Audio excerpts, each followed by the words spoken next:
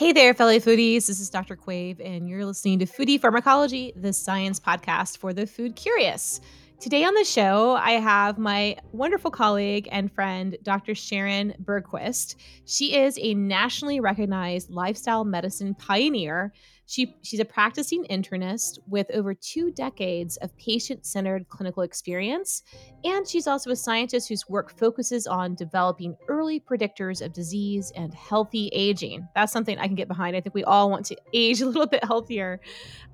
She's also an advocate for advancing healthcare through integrating lifestyle medicine, resiliency, and prevention based science into clinical care. As far as her title goes, she is the Pam R. Rollins Professor of Medicine at Emory University School of Medicine here in Atlanta, and she's also the founder and director of the Emory Lifestyle Medicine and Wellness. Sharon earned her Bachelor of Science from Yale and her medical degree from Harvard. She completed her internship and residency at Harvard's Brigham and Women's Hospital. She's the host of the Whole Health Cure podcast and co author of this fabulous new cookbook called Plantology, a cookbook based on the science of plant based eating. And I've been looking through this, and there are lots of amazing recipes I'm sure we're going to dive into during the episode. So great to see you, Sharon. Thanks so much for coming on the show. Oh, thank you so much for having me. I'm excited to be here. Yeah. So, why don't we start by telling us a little bit about the book that just came out? Yeah, so the book has been a long time coming. It was really inspired by a lot of the clinical work that I and my co-author, who's a dietitian at Emory, we work alongside each other, created. We found ourselves talking to our patients a lot about plant-based eating, the benefits for health and longevity.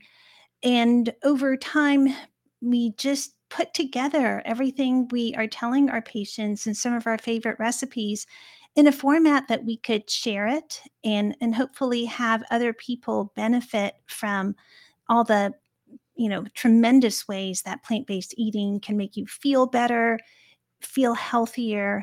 So we are excited to share that. That's great. Well, as a practicing physician and someone who treats, I'm guessing, a lot of people with kind of chronic disease that's associated with SAD, the American diet, the standard American diet, which I think SAD is just the right term for it. It's a sad diet in so many ways. How how do you use food to help empower your patients to get onto the right path for wellness and resiliency? Yeah. And I think, the first step is really just appreciating the role that food plays in health. I think that we talk about food as well as lifestyle, but how to incorporate that into our well-being and into our everyday habits is something that we all struggle with. We know the power of lifestyle. We know 80% of chronic disease can be preventable with really pretty simple measures, right? Just eat a healthy diet, get physical activity, avoid tobacco and excess alcohol, maintain your body weight. Yet, less than 10% of Americans, and that's a generous estimate, are actually able to do all four. So, a large part of what we help our patients do is just move the needle. Like, nobody has a perfect lifestyle. I don't. I would be a complete hypocrite if I pretended I did everything Mhm. right all the time. But the goal is just to do a little bit better, and there's just so much room for just shifting a little what's on our plate, a little bit more activity, that if we can just all do that and make little incremental changes, this works in a dose benefit kind of response. So, a lot of medicines, the higher the dose, the greater the benefit. And eating plant based food and exercise for that matter work very similarly. So, the idea is let's just increase the dose of the good stuff. I like that, increasing the dose of the good stuff. That's great. Well, maybe we could touch on how diet plays into the different elements of health. So we have physical health, we have mental health. Um, does diet also affect our mental health and how we feel? Yeah, I'm so glad you asked that because when people think of diet, in health. They think, okay, if I forego all these things I love, maybe 20, 30 years from now, there may be less heart disease, or I may live a few years longer. And they think of it as a give a lot today, benefit a lot many, many, many years from now. Mhm. And really, that's just not motivating for a lot of Yeah. people. But the symptoms, the day-to-day effect that diet has on health is really what I think is underemphasized. So, absolutely, food plays a role in mental health, and not just mental disorders like anxiety, depression, ADHD, but in your mood, in your creativity, right? You don't have to be warding off mental illness. There have been studies that show within the same week, on a day to day basis, there's a correlation between plant based eating versus processed foods, and anything from how meaningful you pursue your thoughts and processes that day, to your creativity, your critical thinking. So it's the day to day, your energy, the mood, that I think gets you kind of hooked. Like, you just have to have this belief that it's going to make a difference. Try it, and once you do, you can't go back because you feel so much different and so much more energized. No, I 100% agree. I've definitely been on periods where, again, not a perfect follower of a good diet. I really try to. But there are days where, yeah, especially when I'm traveling, I have a lot of fast food and, man, or processed food, and I do feel sluggish and tired and just drained. And getting back on fresh vegetables, a nice salad, fruit, it does make me immediately feel better, at least. I don't know if that's placebo or but I don't know. Yeah. I feel the physical effects, it seems like. Yeah. Yes, definitely real. If it were placebo, I would be figuring out how to make a donut have the same effect. Right? That's great. Well, why don't you tell me or share with us a little bit about how do you counsel patients to start to make these changes? Because I think it's one thing to say, okay, go forth and eat a plant-based diet. But it sounds simple, but I know from experience it's not always an easy thing to do. A lot of people perhaps don't have the cooking skills or even know where to start in terms of recipes, especially if you're used to eating a lot of kind of prepackaged or frozen foods. So, how do you get folks to start on the path, or what seems to have worked so far? Yeah. So I'll start off by saying there's a lot of misconception around what we're trying to accomplish when we're eating plant based. So I'll start off with saying what plant based is not. So Mhm. plant based does not mean you have to entirely eliminate any food group. Right. Even a diet that includes meat and poultry can be plant based. The emphasis really that I encourage for my patients is to have more plants as the star of your dietary pattern. So it's focused more on what you're trying to include than what you're trying to remove or restrict. Mm. Okay, so with the goal being that we're trying to add more plant-based food, and by plant-based food, I mean not just fruits and vegetables, but whole grains, nuts and seeds, legumes, spices, anything that is essentially plant origin. Um, and a simple place to start is, let's look at what's on our plate now. So if you look at the American plate, and this is data from um, a lot of studies that capture this from like just national databases. Our plate right now has about 60% processed food, and the amount that's coming from fruits and vegetables is around 8%. So the simplest place to start is just add more fruits and vegetables. Um, and it could be not, necessarily taking the place of anything, but just start thinking about, how can I just get one more serving of any fresh fruit or vegetable? I think that's one really simple place to start. And another thing I really encourage my patients to do is think about, what is a portion size? So when we get a typical entree at a restaurant here in the United States, the focus of the entree is on, say, the protein, if you will. Like typically it's, you order a chicken dish, it's a big piece of chicken and then a little side salad. And a serving of chicken is a deck of cards. I mean, it's like 3 ounces. So typically, what you're getting served is many servings of the chicken. And what you're getting underserved is the amount of vegetables that you need. Your goal is to have half your plate be vegetables. And so, another way that I think is pretty easy to start making a shift is just change the proportion. So, have more of the fruits or vegetables and just a little less of the meat. So, just flip your plate. So, salad with a garnish of chicken instead of chicken with a side salad. I really like that. Flip your plate. That's it. That's great. And I think that's a much more approachable way to think about a healthier diet because you know becoming fully vegan or fully vegetarian can be an intimidating process. But I like this idea of kind of flipping the starring roles of the different characters that do show up on your plate.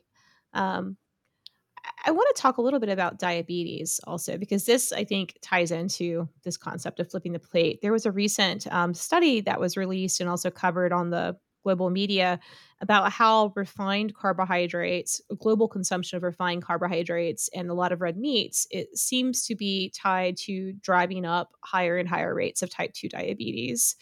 Um, for Is there a reason that folks should be worried or concerned about type 2 diabetes? What are the risk factors and kind of when do you know this is time to really make a change? Because, I'm wondering how many of us are out there that could be pre-diabetic on these diets.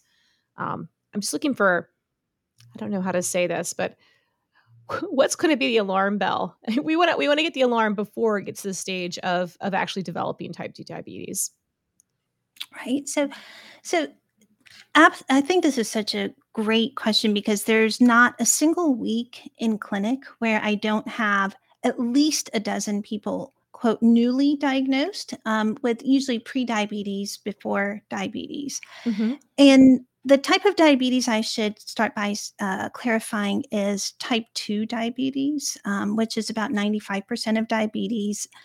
Type 1 has a different etiology, and it's about 5% of people. But type 2 is by and large driven by insulin resistance. And the foods that you mentioned, the processed carbohydrates and these saturated fats that are abundant in our SAD diet, those are the foods that are the underlying drivers of insulin resistance. When we find a blood sugar that is in pre-diabetic range, the process of insulin resistance has already been taking place for years. So even though I put, new diagnosis in quotes, the reason is this is not really a new diagnosis. This is the end stage of your pancreas no longer being able to compensate for insulin resistance. So when insulin resistance occurs, your pancreas, which is the organ that makes insulin, for years compensates by just making more insulin. But there's only so long your pancreas can work in overdrive. And when it starts to peter out, then there's no longer the compensation for blood sugar being elevated, and you start to see a pre diabetic range blood sugar.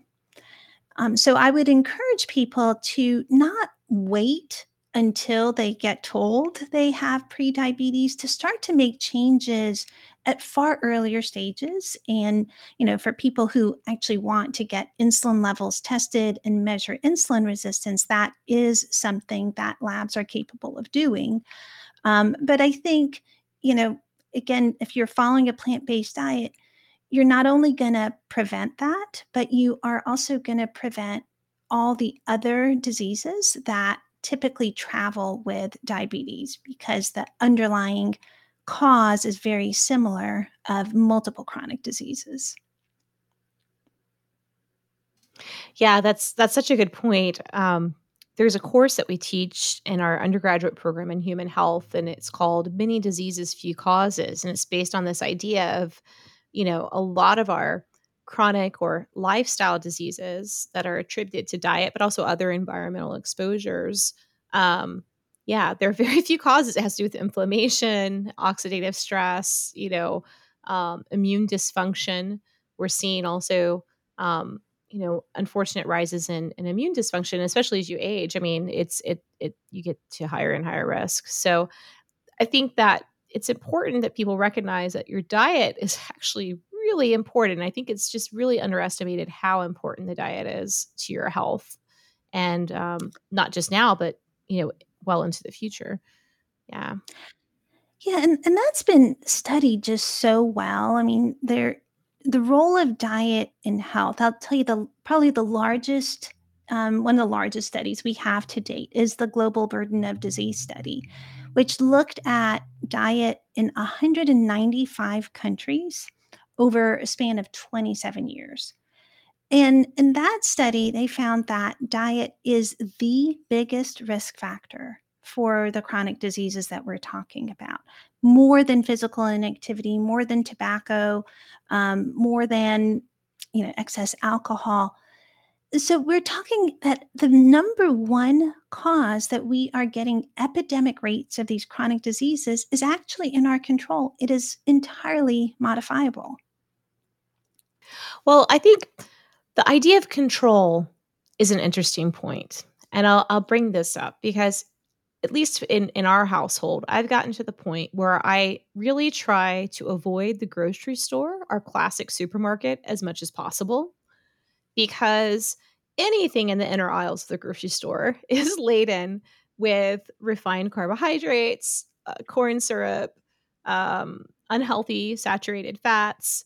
Um, and so there's really nothing in the middle aisles that I can safely eat if I'm going to really try and make a change. And so we're trying this right now in our house just to go to it's a larger kind of ethnic market that has primarily just fresh produce and meats and vegetables and cheese and things like that.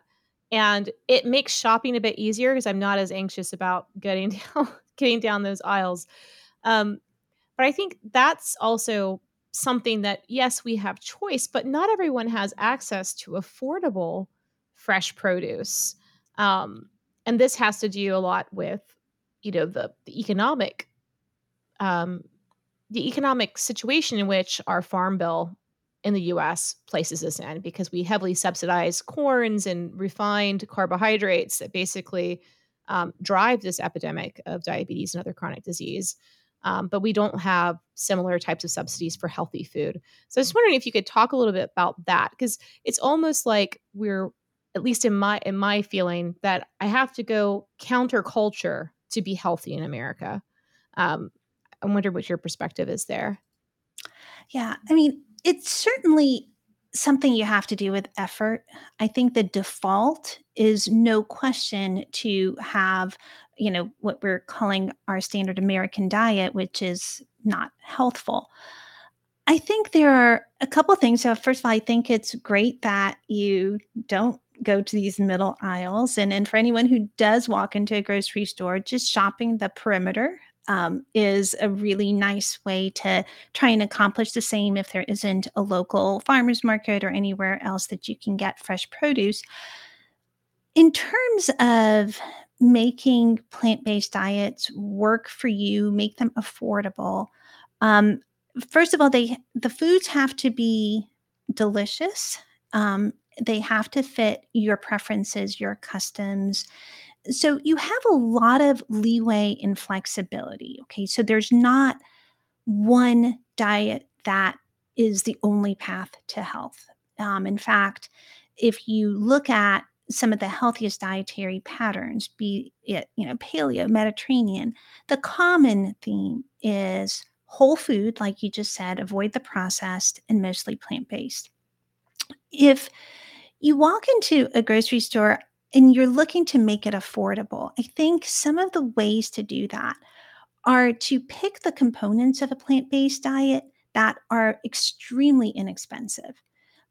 Beans, lentils, for example, you can get a bag of beans that you can boil, and make a meal with, say, a whole grain that you can also buy in a bag that's fairly affordable. Whole grains being farro, quinoa. When you buy them in their state unprepared, they're incredibly inexpensive. I mean, for under $1, you can make a meal with grains and with, just a good healthy protein, be it lentils, any kind of legume.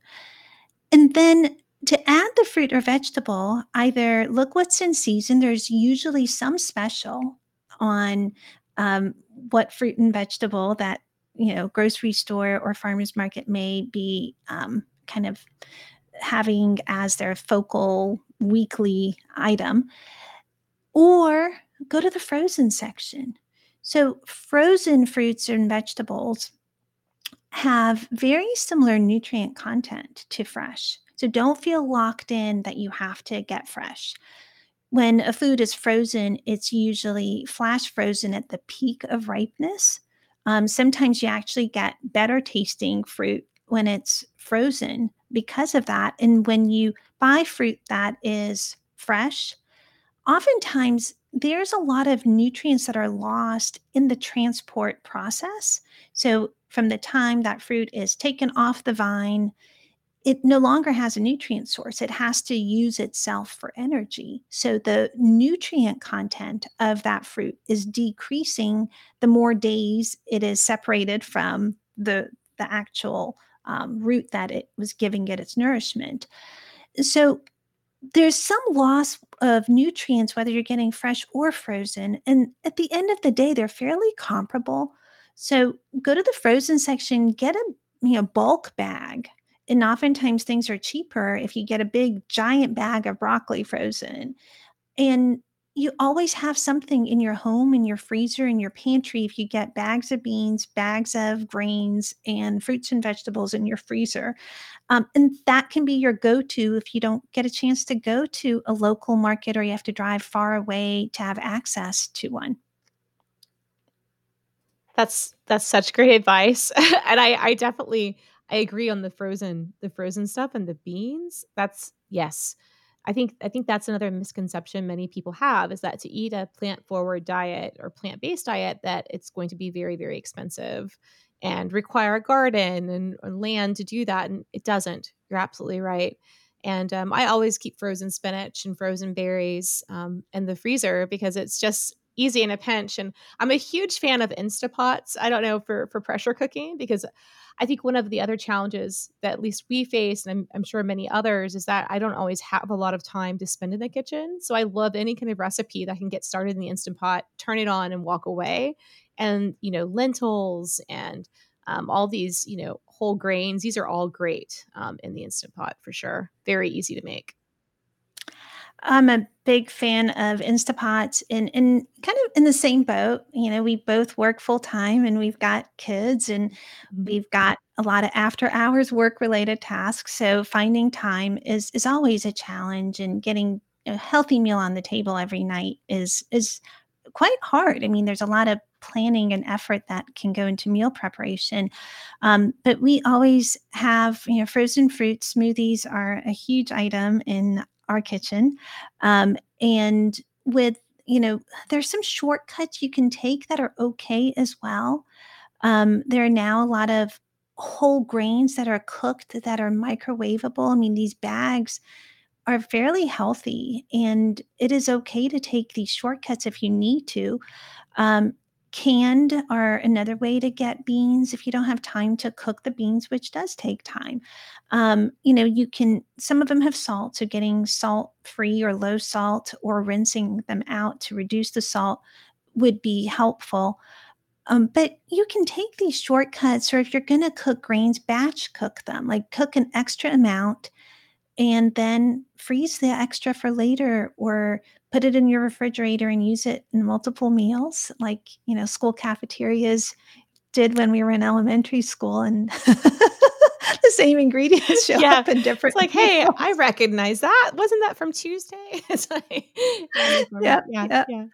Yeah, I like that idea. Yeah, batch cooking. There's lots of great books out there also on batch cooking, how to kind of prep different meals using some, for the week so you can plan out and have a healthy meal.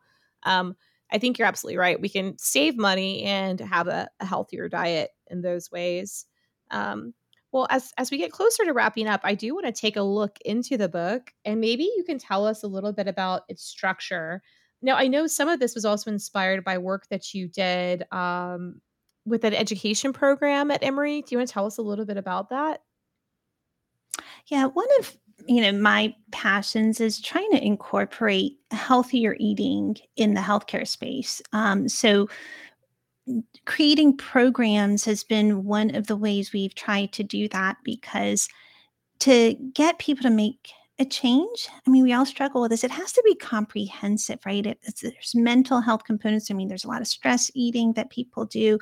I think there's a lot of synergy between eating well and physical activity. So we try to create more comprehensive programs because you can't just tell someone eat healthy when you're not looking at the larger context of their life and trying to get to, well, what are the reasons? What are the obstacles? So that's been the impetus behind the programs we've created. And when we wanted to structure healthy eating for people, which we did in the cookbook, probably the biggest premise is helping people define what's healthy.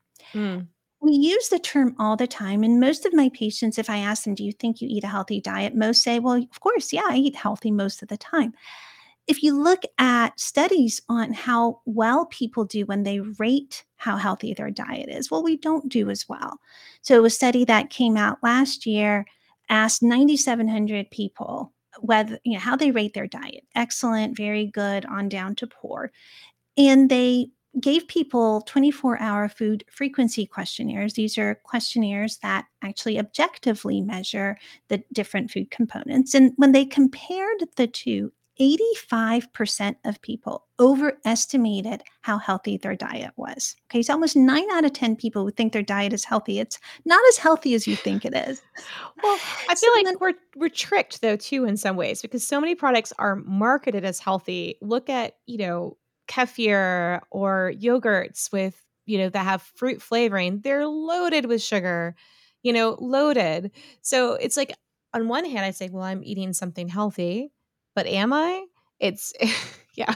oh, you're absolutely right. I mean, I think probably the best defense we have against this marketing is whole food.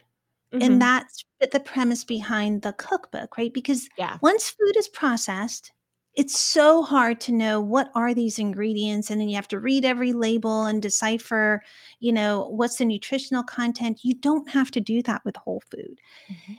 And to structure how much of each whole food, there are a lot of categories, as we mentioned: fruits, vegetables, whole grains, nuts and seeds, legumes. We created a checklist. How many servings of each do you need to have every day, or at least aim to have every day? What is the serving size of each? And then we divided the cookbook by category. So if you need to Like get three this. checks Mhm. in the vegetable category, well, here's some recipes based on vegetables. And you can, organize it that way. The interesting thing is when you think about food as, am I getting enough of the good stuff? Am I getting my check boxes? You break out of the mold of needing to think about food as what's a breakfast food, what's a lunch food, what's a dinner food. You can have a smoothie for dinner. You can have, a big grain bowl for breakfast. It doesn't matter. The focus is really get delicious food that supports your health and longevity and makes you feel better. So that's really how we structured it. Most cookbooks are, here are breakfast, items, here are desserts, and Yeah. we're much more interested in having people just get enough of the good stuff. Well, I can jump on board for that. I'm I'm having a pseudo healthy lunch right now. I've got some cheese and apple and strawberries. So I went kind of on the sweeter side for so I need to get more vegetables and beans and grains next time. But yeah, Sounds like you got at least 2 checks on that I lunch. got 2 checks. I like it. I like it. 2 checks. I'll take it. Well, Sharon, I always like to ask our guests, is there one simple recipe you could share with us just for the listeners, to give them a little teaser for the book? Like what's a fun favorite recipe that you have in the book? Yeah. One that's always a hit in our household, and I'll say that I have 3 children, so this is, kid tested, Yes. is, making chocolate chip cookie dough with using whole grains and using beans. Hmm. So that we have a recipe in there for a chocolate chip cookie dough that is entirely based on using whole grains, um, fresh applesauce. It has beans, chickpeas in particular, and it is amazing to me how it tastes so similar, and you've taken, you've instead of a refined, processed, flour, you're now using a whole grain. You have no sugars that are usually put into chocolate chip cookies. You've converted the fat into healthy fats. So I love recipes like that that take what we all love, these classics, and then they substitute really healthy ingredients. And it's remarkable how little you notice a difference in taste and how much benefit you gain from a health standpoint. That's amazing. Oh, that sounds super tasty too. That's great. Well, where can folks find your book at, Sharon? I know it just came out recently this spring. So, in bookstores and on your website. Um, Yep. Well, you can do several things from the website. There's a link to ordering it. Amazon's probably the easiest place. We can You can find it there in hardback, paper cover, as well as the ebook version off of Amazon. On my website, if you put in your confirmation, you can get a free download guide that helps with meal planning and how to get started on a plant based diet. So I would encourage people who get the book to get the free download because it's a really nice, just quick starter, organizes your week to try and make the process easier. That's great. I mean, it's always helpful to have a starting, kickoff point for meal planning. And folks, you can find that at it's at drsharonbergquist.com is the website for those that are tuning in today. Well, thank you so much, Sharon. This has been fun. I've learned more. I'm about to see, what other check marks I can take off today. And I like this idea of mixing up the meals because I just tend to skip breakfast sometimes because I don't like the very sugary cereals and things, and so maybe I can find some other healthier options from the book.